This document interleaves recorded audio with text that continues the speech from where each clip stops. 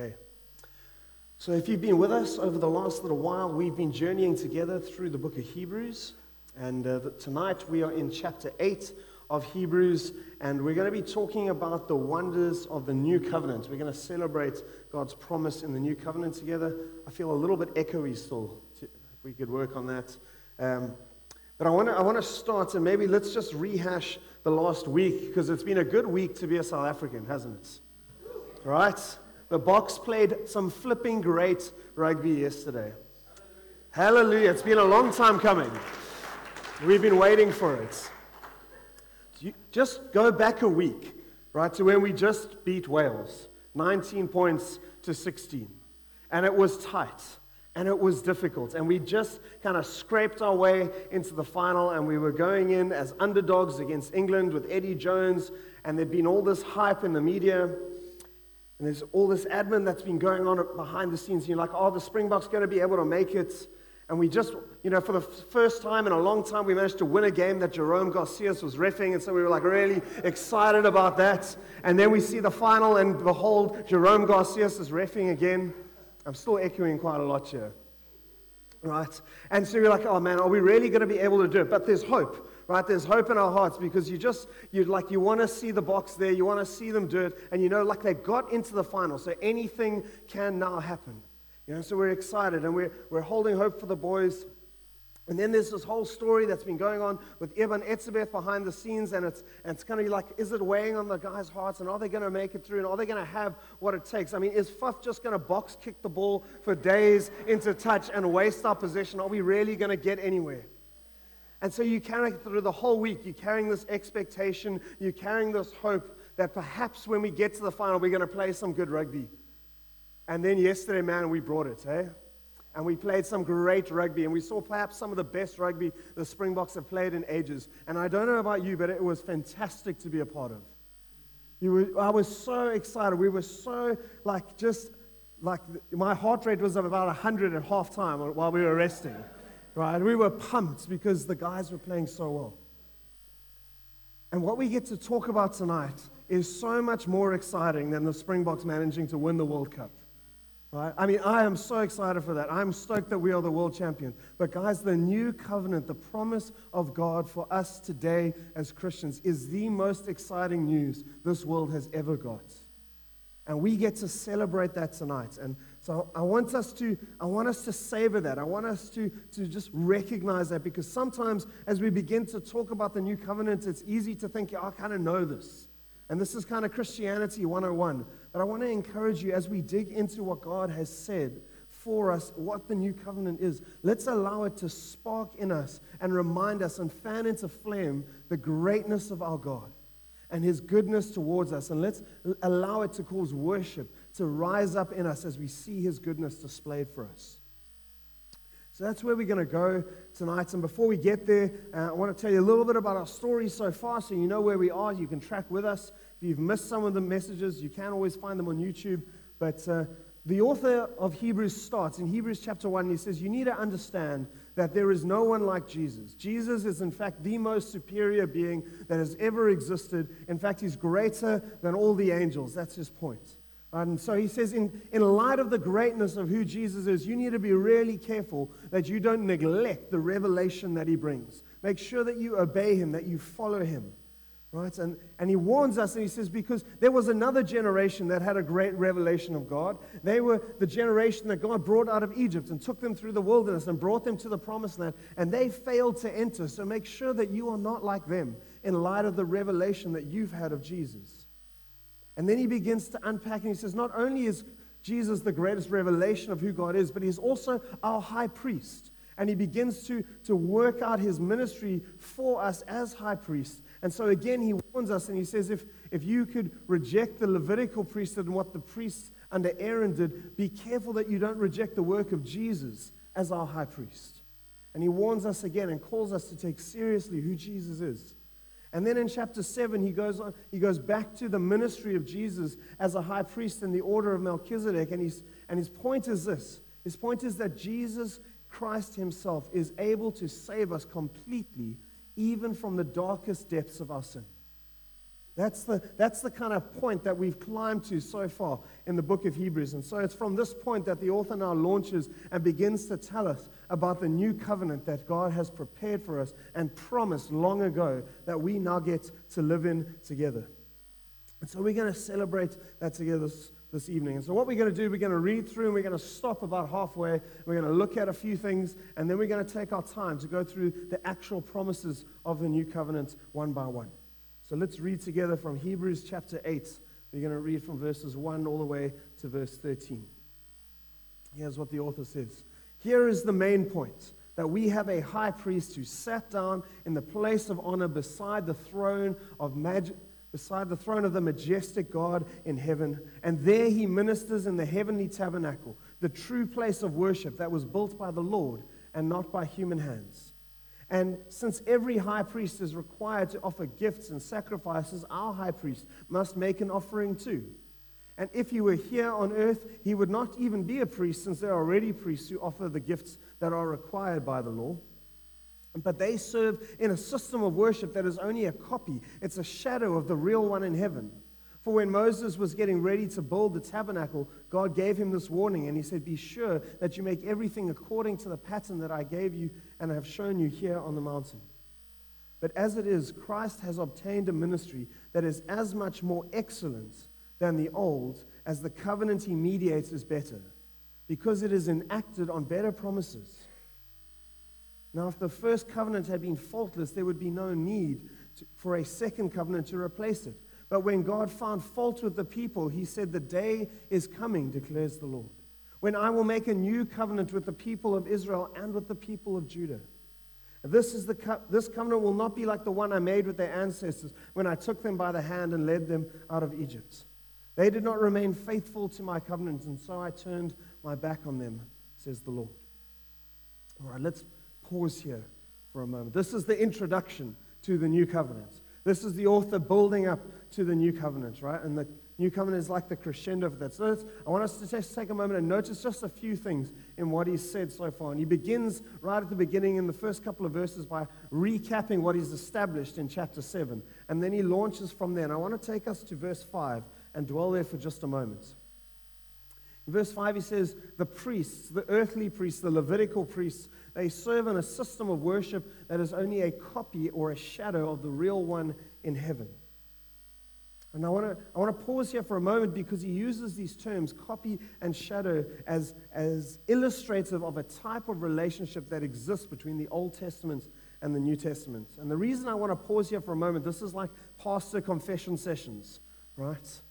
There are times that I find frustrating for me as a pastor, difficult for me, when I'm sitting and we're in conversations together and we're chatting together, we're talking about the Bible, we're talking about what God has said, and I hear the phrase, "Yeah, but that's just Old Testament." Right? It happens. Maybe you've said it, maybe you've heard people say it, right? It doesn't mean we hate you. It's totally fine. Right? But we say that sometimes as though that phrase in and of itself, as though the fact that what we've just spoken about is in the Old Testament nullifies the importance of what is said in the text. Right? That it has no impact on our lives today because it's Old Testament. Some of you may remember Andy Stanley, a reasonably famous preacher in the United States. Right? He infamously said a while back, he said, "You need to unhitch the Old Testament from your faith." Poor Andy, when he said that, didn't actually mean we need to dump the Old Testament, which is what a lot of people interpreted him as saying. But he was trying to deal with people who had hang-ups on some of the difficult parts of the Old Testament and telling people to just deal with that later and instead focus on Jesus. But he voiced that in an unhelpful way. So you can ditch the Old Testament, you can unhitch it from your faith.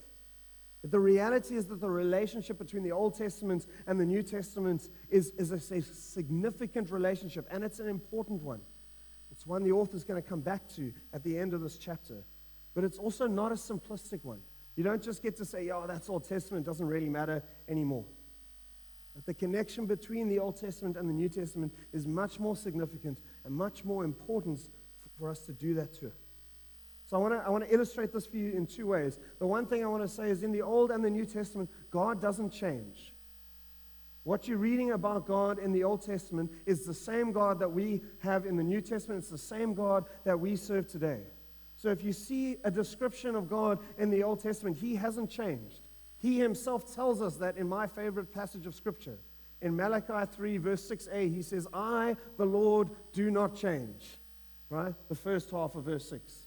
The second half of verse 6 says, therefore you, O Israel, are not consumed by my wrath and anger. Right? But the point is, I, the Lord, do not change. What God reveals of himself in the Old Testament, he is the same God that we have in the New Testament. And he is the same God that you and I live and serve today. But in Hebrews chapter 8 and verse 5, the author introduces a concept that explains some of the ways in which the Old Testament relates to the New Testament. And it's a term that we've called typology. Right? Let me explain that for a moment.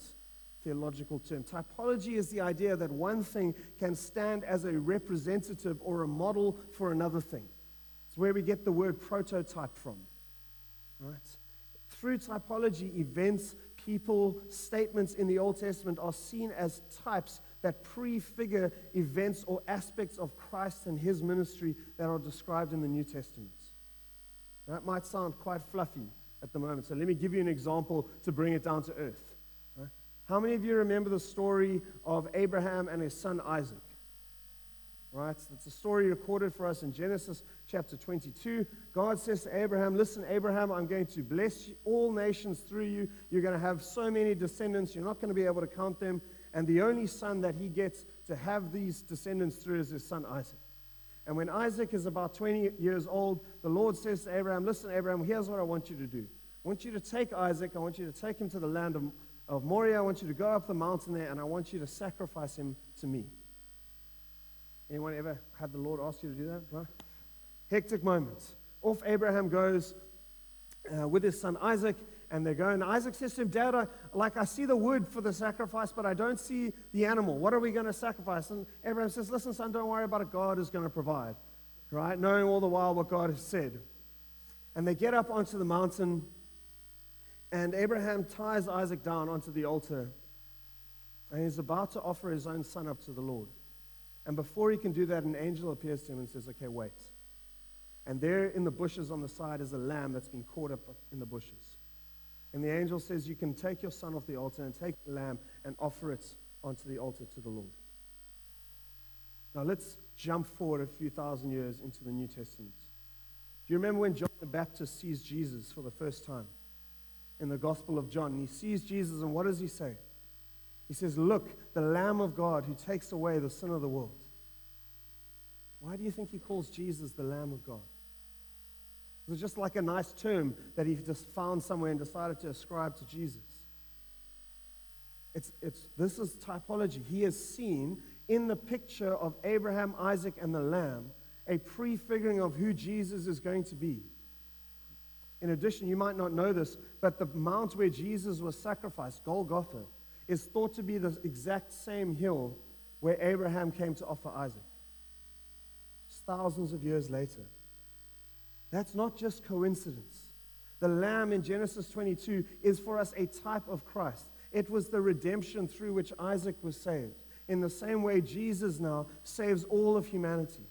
It was a picture for us in the Old Testament of the salvation of God that comes to men.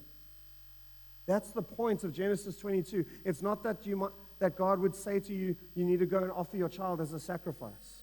That's not what Genesis 22 is trying to teach. It's showing us the salvation of God. It's anticipating the coming of Jesus that's going to come and take away the sin of the world. That's what the author is using here in Hebrews chapter 8 and verse 5.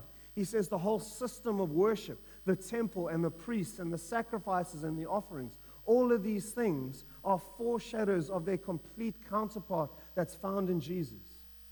Jesus is the completion of the picture of the Old Testament sacrificial system. He's the completion of the system of worship that was designed to help God's people connect with God. Jesus completes that. He changes that. He is the fullness of that. So there are many examples of this in the Old Testament and the New Testament. We don't have time to dig into all of them tonight. But I want to encourage you to put that phrase out of your vocabulary. Right? You don't just get to say, yeah, that's Old Testament. Take a moment and ask yourself, how does the Old Testament relate to the New Testament? How do I see who God is reflected in the Scripture that is still true today? All right. My pastoral confession is now over. We're going to move on. And we're going to jump to Hebrews 8, verse 7 and 8, right? And I want us to notice just a few things in this passage before we jump into the fullness of the new covenant. And the first is that the author points out the reason we need a new covenant is because there was a problem with the old covenant, right? Do you see that?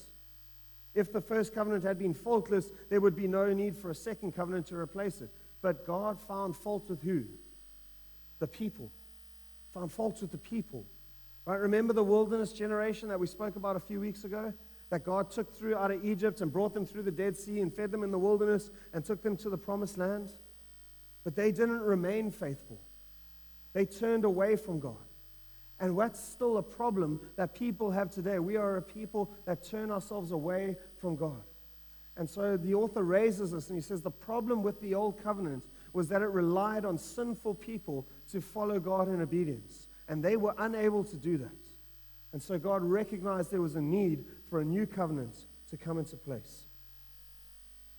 Secondly, I want you to notice, and this is just something that's interesting, and I think maybe perhaps significant in its interestingness, what we're about to read in the rest of Hebrews chapter 8 is the single longest continuous quotation of the Old Testament in the New. Right? It's 4 verses from Jeremiah 31, from 31 to 34. And this longest quotation of the Old Testament that we get in the New Testament is the promise of God's new covenant with his people.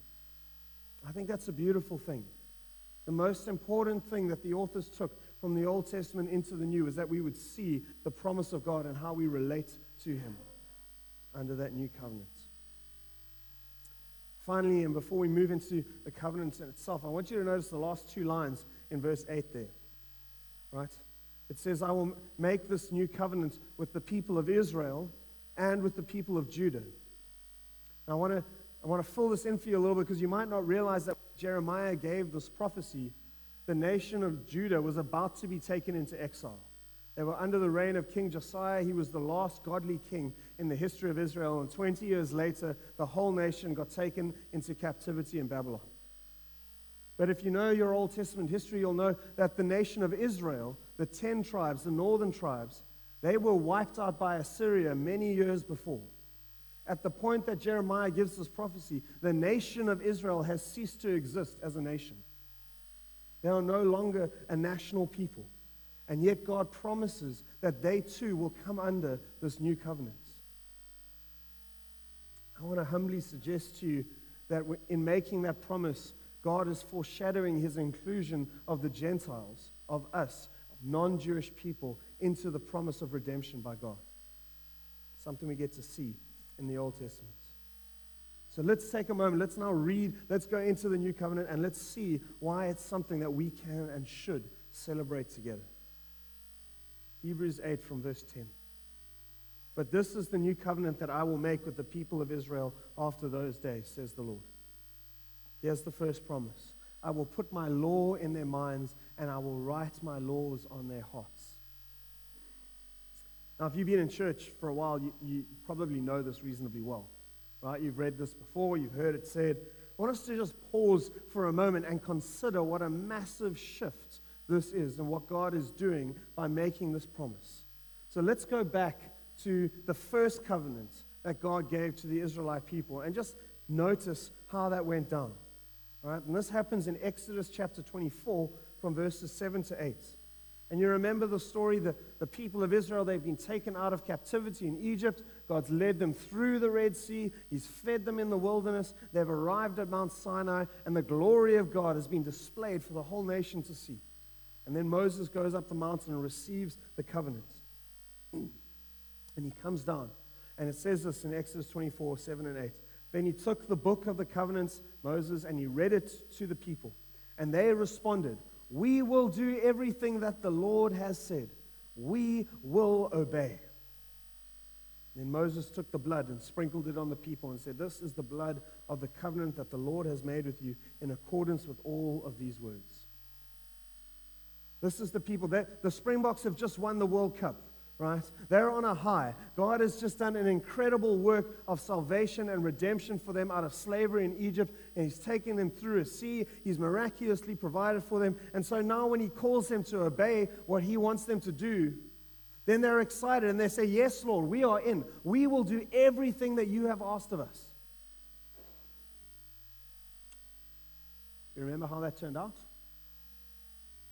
Right? We read about it in chapter 3. They got to the promised land, and God said, all right, guys, here's the land I want to give you. Go into the land, conquer the land, take hold of your possession. And they go, and they look at the land, they go, no, we're not going to go in there. The guys are big in there. We're all going to die. Let's rather die in the wilderness.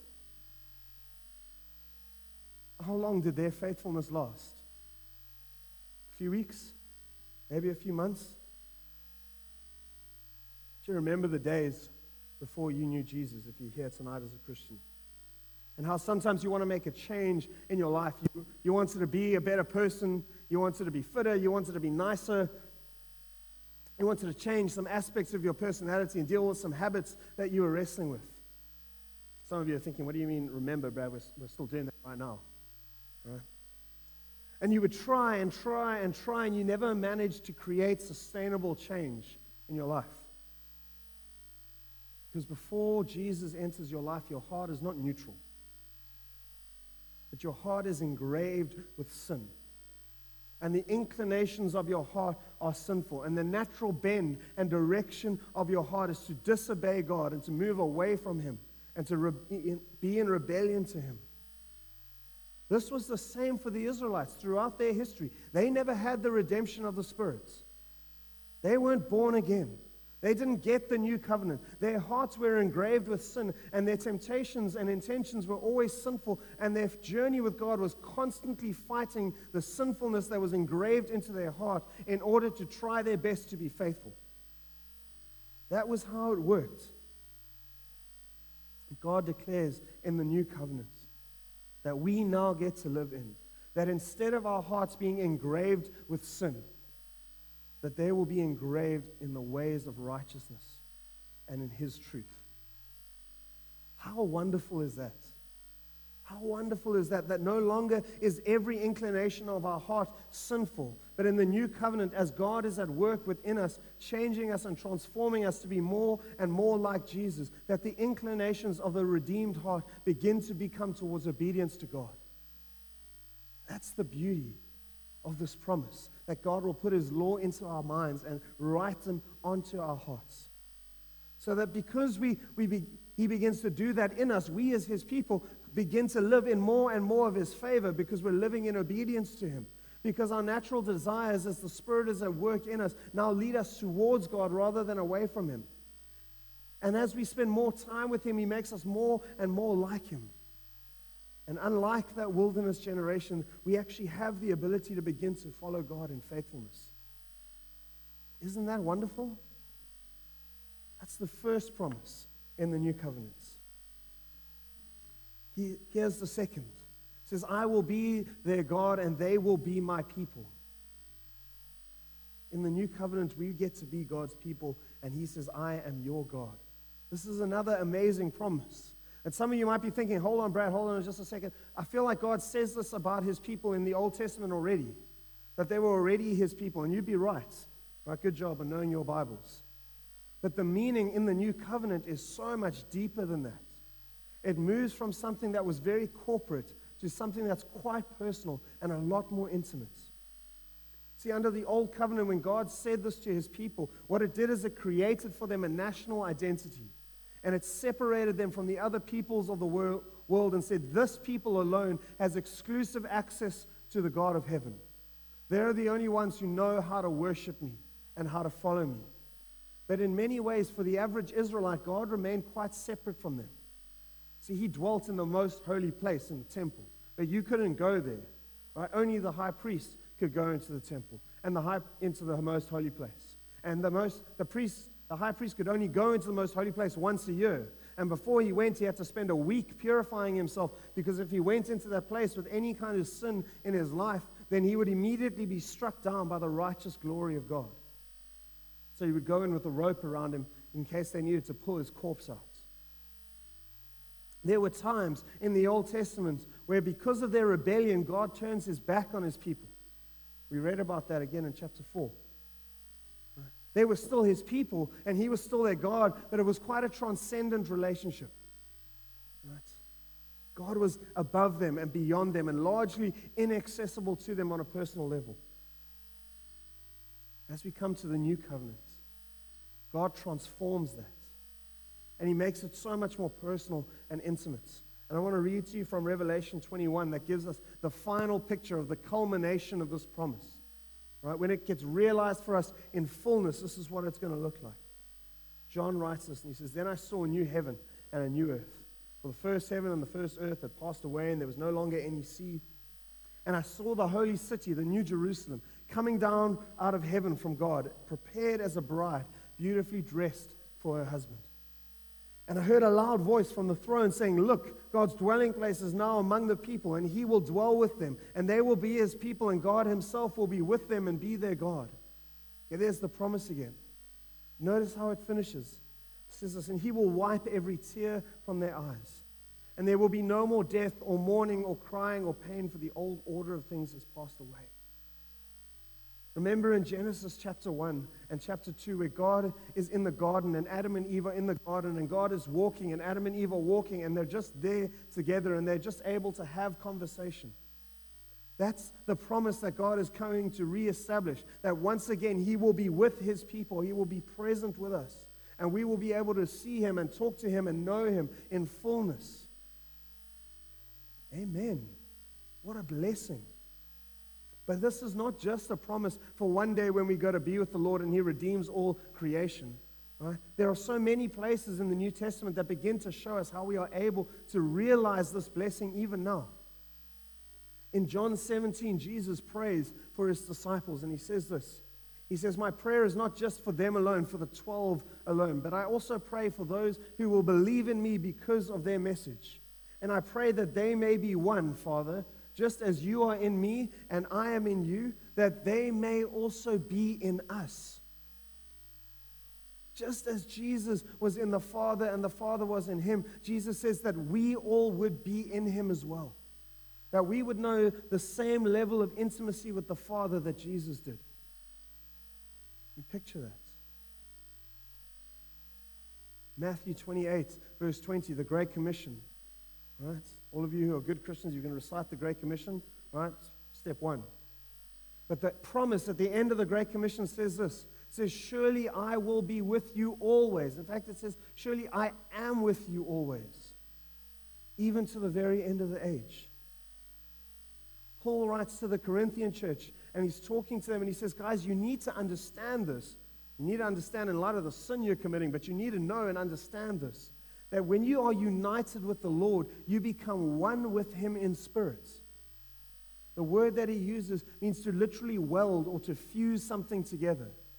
That when you become a Christian, that God's Spirit fuses himself to your spirit, and the two of you become one together. That's the promise of God in the new covenant. It's just a few examples. That our God is no longer far away. He's no longer inaccessible and separated from us by a curtain that we can't pass through. We don't need to raise loud noises to get his attention, but he is right with us always. And we are his people. What a blessing is that. Here's the third promise. You ready for this one? "And they will not need to teach their neighbors, nor will they need to teach their relatives, saying, 'You need to know the Lord.' For everyone from the least to the greatest will know me already." We will all get to know God. Let's take a moment and just put this into perspective, because sometimes we can take this lightly. See, in the Old Covenant, the priests and the scribes taught you the law, kind of like I'm doing now. And then the prophets would come and call you to repentance and tell you that if you were obedient to God in your repentance, these are the promises of God that you could look forward to enjoying. And then you would go to the temple and you would offer sacrifices to atone for your sin and to say thank you to God, but you just get to come to the temple and then you hand over your offering to the priest. You give your lamb or your cow or your ox to the priest, and he would take it inside to the altar. And then he would slaughter it there, and he would do the thing with the Lord, and then he would come out and he would say, "Be blessed, my son, your sins are forgiven." But you didn't get to go and to be with God.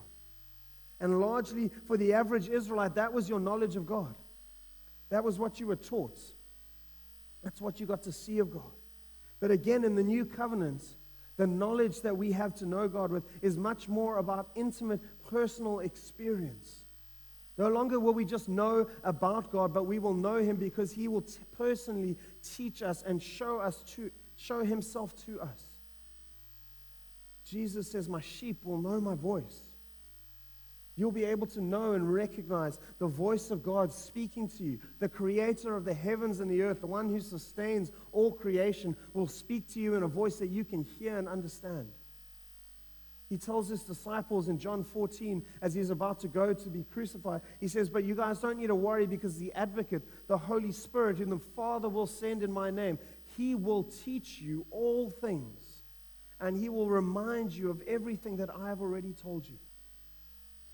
The Holy Spirit of God, very God Himself, will come and be your personal teacher and sit down with you and say, "You know what, Brad? This is the way you need to go.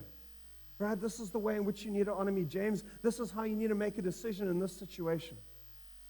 You get to know God like that. Paul writes later in 1 Corinthians, right, to the Corinthian church. He says, "You guys know how it's written that no eye has seen, nor ear has heard, nor heart has even begun to imagine what God has prepared for those who love Him?" Well, here's news for you, that God has revealed it to us by His Spirit.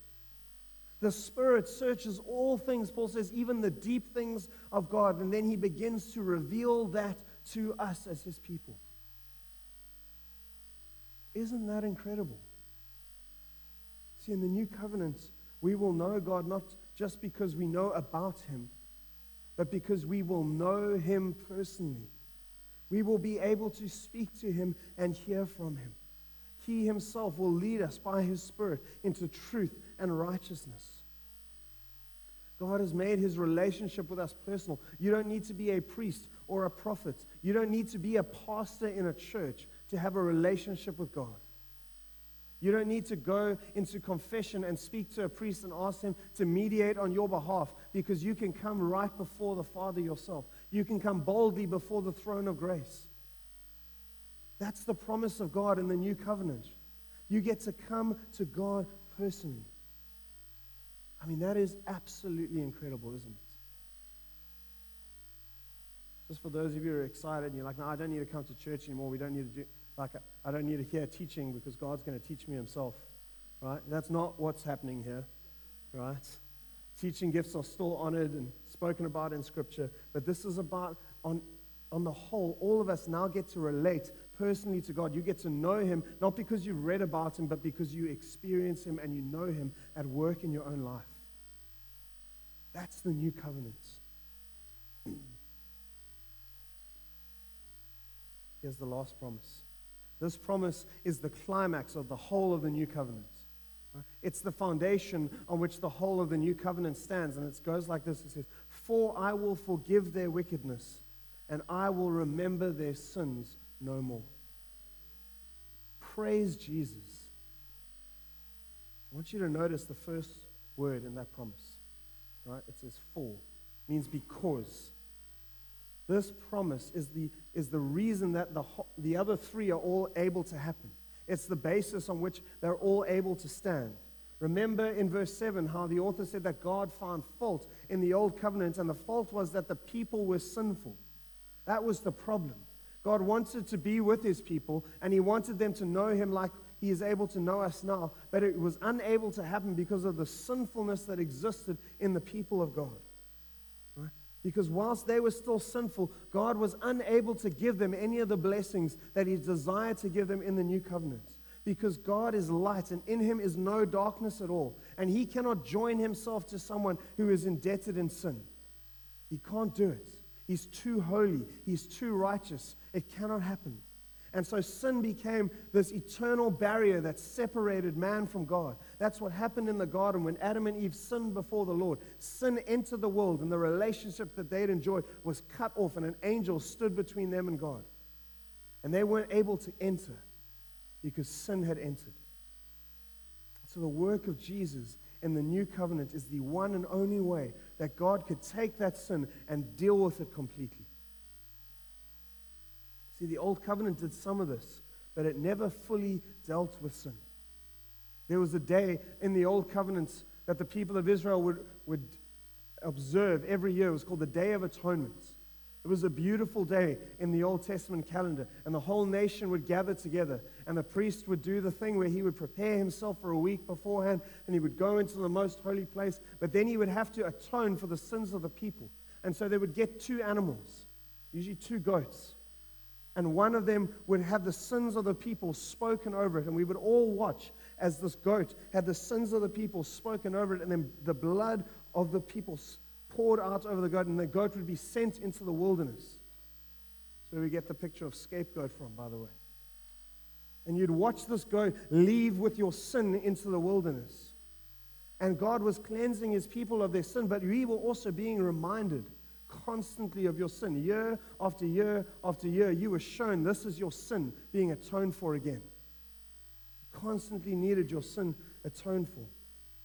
And the problem was, though, that even though your sin got atoned for, you could go home at the end of the ceremony of the Day of Atonement and get into an argument with your wife and sin against the Lord in what you've now done.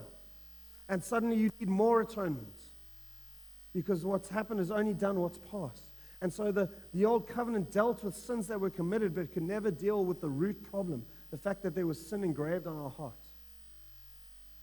It's going to deal with that more in chapter 9. We're going to see more of that. Hebrews.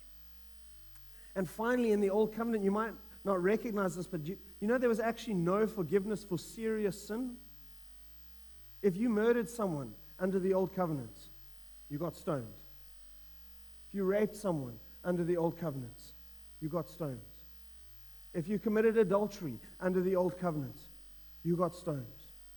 In fact, if you killed someone by accident under the Old Covenant, then you could flee to one of 4 nearby cities of refuge. And if you happened to get there in time, then people weren't allowed to kill you until like the next year of Jubilee. Then you could rejoin society. That happened every 50 years. But if they killed you before you got to the city of refuge, that was in their right to do.